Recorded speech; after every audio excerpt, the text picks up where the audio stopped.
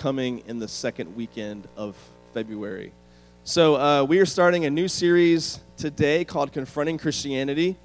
And first I'll introduce the series, spend some time doing that, and then I will get into discussing today's topic more specifically.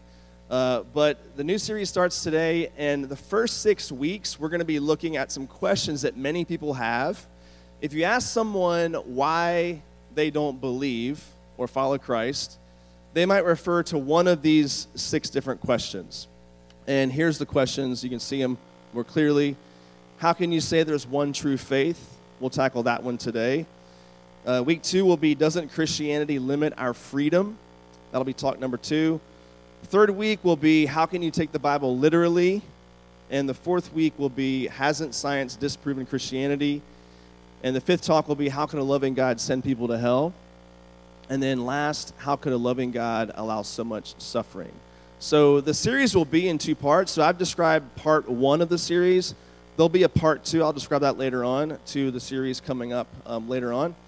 But we know that many who don't follow Christ have these questions. But we also know that many Christians have these questions as well. If you were to ask any Christian, whether they've been a believer most of their life or later on in life, if you said, what are some of your biggest struggles with the Christian faith? I would guess that most would probably refer to one of those 6 questions as one of the biggest questions that they have themselves. That's true for unbelievers, also true for believers as well. But the thing with Christians is that Christians are kind of like somehow conditioned in the church to be taught, whether directly or indirectly, hey, don't talk about your questions or don't raise those kinds of questions. Just keep them inside, keep them internal, and wrestle with them yourself. And we don't mean to communicate that, but it gets communicated in some way, whether indirectly or directly. Just how we end up functioning in the church, we just don't often address those things or talk about those things as we experience them in our hearts and minds. So I think there are really 3 barriers to faith. And I'm pulling this from one of Tim Keller's books called The Reason for God, where he experienced this himself in his own personal faith story. And he says this: the first is intellectual barrier, and this is what we think. And this is kind of dealing with what we're talking about in the series, these questions that are mentioned above. But sometimes these questions, I think they can serve as like an outer shell, so to speak. That's like a protective layer. So when you meet someone who's not a believer, they might throw these questions at you, say, I just can't believe in a God who would fill in the blank. And that's like this kind of outer shell, so to speak, a protective outer shell for their unbelief. But if you really dig in there further, you'll start to see that there's some other stuff going on most of the time. And there's some personal stuff happening there. We'll talk about that just here in a minute. But just getting these questions answered that I've just described to you doesn't mean that someone will automatically come to faith. We can't just say, look, I've answered question 1, 2, 3, 4, 5, and 6. Therefore, do you call yourself a Christian now? Because people can get those questions answered sometimes, but still not ever make a personal commitment to follow Jesus. So the second barrier is this personal one. You might describe it like it's what we feel, right? What we feel or sense to be true about the world. So if our questions get answered, we still might claim this doesn't seem real to us. So you could go through and have the persuasive argument with someone and answer all their questions that they have, but they might still walk away and say, yeah, but I just don't think it's not true for me. I don't really believe that. And so there's this personal element to the faith that we are invited into this personal relationship with Jesus. And there is a sense in which that's something for us to experience, right? Not just like, it's not some abstract thing. There's ways for us to experience it through prayer and God's word, being part of the body. But there is an experiential, personal element to the Christian faith as well. Now, the third barrier we can encounter is a social barrier. And this is who we associate with. So you may get your questions answered. You might even have a personal encounter with Jesus. But if you aren't surrounded by Christian friends in community, your faith is not going to grow. I often tell people that I really believe that your closest friends, when you're a Christian, I think your closest friends should probably be other Christians, like-minded Christians. Doesn't mean you don't have unbelieving friends. I think you should have those as well. But your closest, most tight-knit group, I think should be people that are like-minded in the faith and that can help spur you on in growth towards Christ-likeness. So if you have your questions answered and you have your this personal encounter with Jesus, but if your friendship group never changes, you're like the only believer in that group, then chances are you're going to start fading back into the things that they're saying and believing and not what God is calling you to. So the series we're going to be covering will focus mostly on those intellectual barriers to faith that I covered in point number 1. But I want this series to also give you a new perspective on what it means to have doubts and questions. We talked about this a lot the last semester with our Wednesday night discussions, and this sort of ties into that a little bit. But I want to give you a new perspective on doubt before we get into our topic for today. So first off, those with real questions will have those with real faith will have real doubts. If you never wrestle with your faith or ask hard questions, then I think your faith's not really going to grow the way that it should.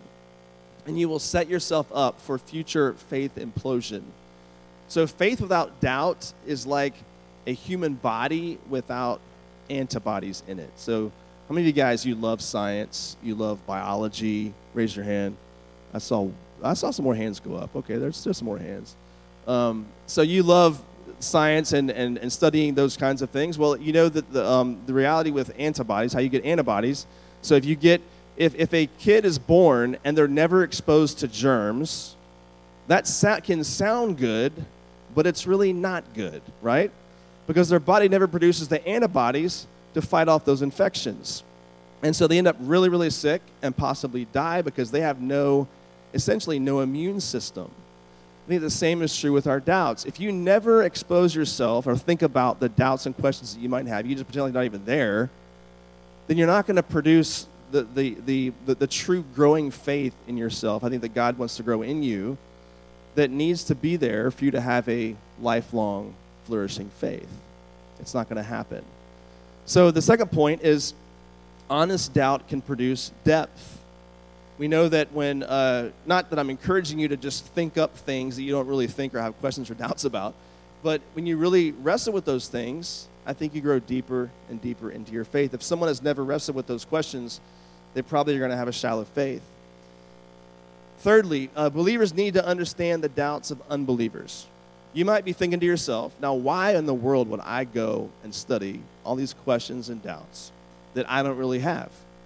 And I would say that's fair, but I think that you need to, because if you're going to love people well, if you're going to have friends that are unbelievers, then you need to wrestle with their questions so that you can love them well and hopefully help them come to a place of following Christ.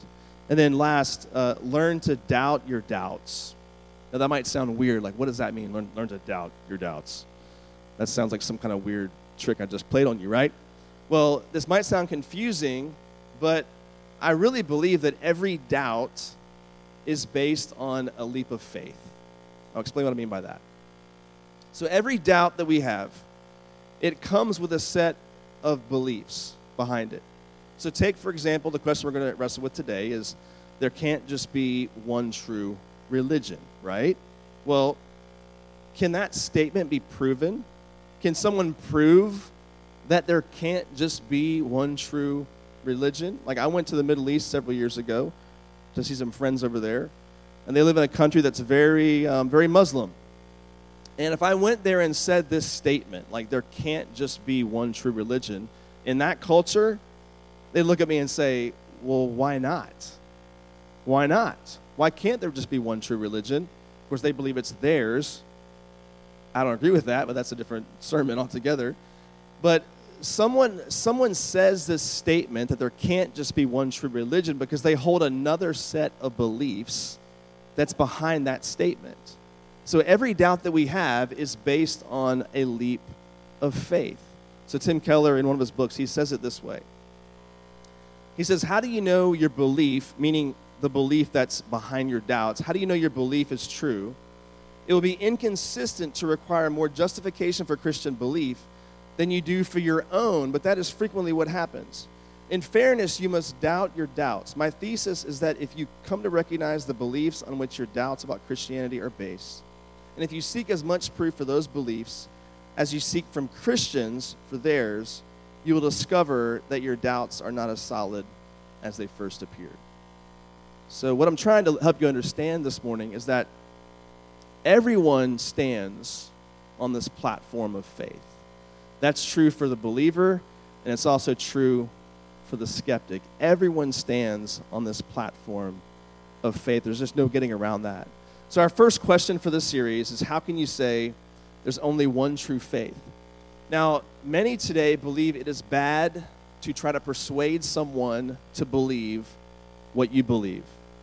That doesn't seem loving to us in our culture. Like, how dare you try to, persuade me to believe something that, you believe it. I don't really believe it. So some see it as like oppressive, or some other word you might want to throw in there that is, you're trying to convince me of your belief system, therefore that's oppressing me in some way, and you don't have a right to do that.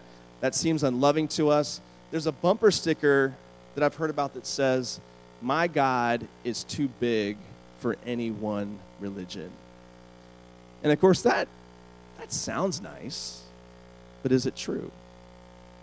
I think I've shared before, several years ago, I have an aunt who lives down in Houston, and she's not a believer. She was raised in the church. She kind of rejected her faith, and then now she is kind of like a universalist, believes that all roads lead to God. We've had conversations about this before, and her and I, and she's asked lots of good questions, but she's still in this place in her 70s now, is saying, I don't really believe that, that the God of the Bible is who God really is. And if you talk to her, and there's also another story I'll tell you in a minute, just about how my wife had a great uncle that I met a few years ago, and we're just at this dinner at someone's house. Never met the guy before, and he starts, he knows I'm a pastor, starts peppering me with questions, and he has the same kind of mindset that like all roads lead to God. And we got in this kind of big discussion just over a meal in front of the family about this. It was kind of an awkward situation, right? But we had this conversation many years ago, and so both my aunt and her uncle kind of believed the same things. This idea that all roads lead to God, and it sounds nice. It sounds like that might be true, right, to the skeptic. But you may have heard similar ideas, like all roads lead to God. Every religion sees just part of the truth, but none can see the whole truth. There's a really popular analogy that some will use. I think someone said it was like a Hindu story or a Hindu proverb that people use to convey this. Here's a cartoon rendering of what I'm about to describe to you. And it's a story of this elephant. And there are these blind men that find this elephant. And so all the people in that little comic thing are supposedly blind, right? And so what they've done is they've approached this elephant, and they're all blind. They can't really see the full reality. They can only see part of the reality. And what they come up with is that someone who approaches the front of the elephant, they touch the tusk of the elephant, and they're like, oh, that elephant's like a spear. And then someone has a hold of the ears, and they say, no, it's more like a fan. And then someone has the trunk, and they're like, no, it's kind of like a snake. And then someone has grabbed a hold of one of the legs, and they say, no, it's like an elephant is like a tree. And then there's someone who's along the side that says, no, an elephant is like a wall. And there's the unfortunate guy who is under the tail. What a bad place to be with an elephant, right? You're behind the elephant, under the tail, and he grabs a hold of the tail, and he says, no, the elephant is like a rope. And so you see the analogy they're trying to make is that these blind men, no one can fully see the elephant because they're all blind. They just have part of it. But the idea is that if you put it all together, they could all see the truth. But the problem is they're of course blind. So it sounds good, and they're using this analogy to show how every religion has just part of the truth. They can't see the whole truth. And that's the limitation of humanity. It sounds nice. It even sounds humble, but there are several problems with this analogy. And the first is this. The first problem is that this illustration backfires on those who use it. And here's how it does that. Because this story is told from the perspective of someone who is not blind, right?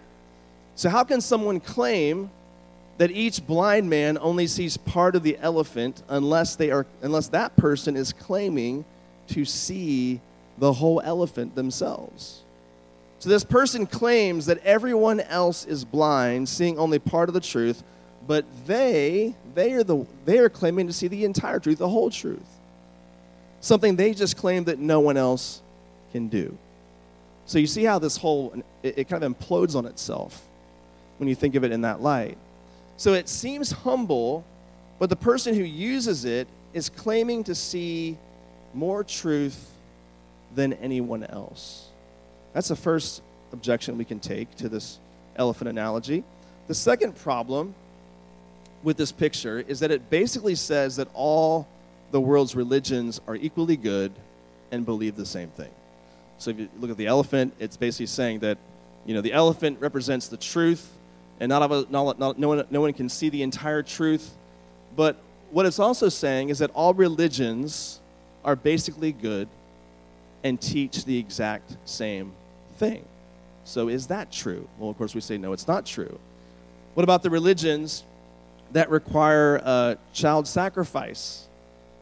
So throughout all of history, there's been these religions, these awful religions, that they require child sacrifice. So is that equally good to some other possible religion? So maybe they're talking about the major religions like, Christianity, Islam, Judaism, Hinduism, or Buddhism. Many will say that the major religions teach the same core truths. If you look at those, 5 or 6 major ones versus these fringe ones you might find somewhere else in the world. And those truths might be something like, be a good person, make the world a better place.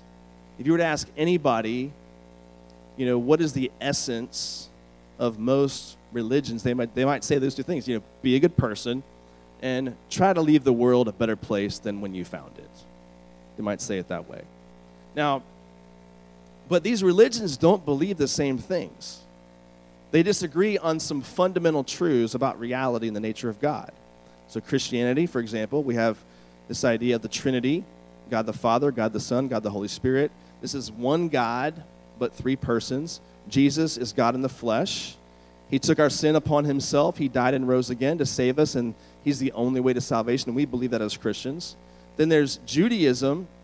So God is not 3 persons, but only one, and Jesus was a false Messiah. They killed him for it, claimed to be God, and they don't think he fulfilled these messianic prophecies, even though he fulfilled over 400 prophecies. That's Judaism. Then Islam. Islam believes in one God, no Trinity. They believe that Jesus was a good prophet, a good man, good teacher, a good example, but not God in the flesh. And they don't believe that he was killed on a cross and resurrected. They don't believe that either. Then Buddhism doesn't believe in a personal God at all, but they just work to achieve nirvana, this state of bliss, devoid of any suffering.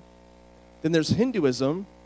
Some Hindus will tell you they worship just one God. Some would say they worship many gods, and some will have a combination of the two. But a Hindu could worship one or hundreds of gods. Some of them think that Jesus may have been a version of one of their gods, like their god Vishnu, which also takes on the form of other animals like a cow. There's that belief in Hinduism. But what sets Christianity apart is this concept of grace. That is favor that cannot be earned. And every other religion is a man-centered code on how to get to God. So we cannot say that all religions teach the same thing when they make contradicting claims about the nature of God and historical events like the resurrection of Jesus. We can't say that. Because either Jesus resurrected or he didn't. There's not really an in-between on resurrection. It either happened or it didn't happen. So 2 people claiming opposite things on this topic, they can't both be right. So this idea that all roads lead to God also doesn't fit with the statements that Jesus makes. I'll cover these very quickly. I'm just going to read them and move on to the next one. John 10:30, where Jesus says, I and the Father are one, clearly showing that I think that he is God. There's John 8:58. Truly, truly, I say to you, before Abraham was, I am. Also pointing to the fact that he's God. John 14:6, I am the way, the truth, and the life. No one comes to the Father except through me. There's John 3:36, whoever believes in the Son has eternal life. Whoever does not obey the Son shall not see life, but the wrath of God remains on him. And then John 10:9, I am the door. If anyone enters by me, he'll be saved and will go in and out and find pasture. So you see these claims of Jesus, do any of these statements sound like, just believe whatever you want, but I'm sure it'll work out for you in the end? Do they sound like that when Jesus says those words? I told you about my aunt and then Courtney's uncle who believes all religions are equally valid and teach the same thing. So let's just imagine for a moment, what if that kind of God truly exists? What if there is a supernatural being out there allowing all these conflicting views about him, her, or it, not sure what pronouns I should use there, right? To coexist, creating all this confusion in the world? Would that be a more loving God if that God existed?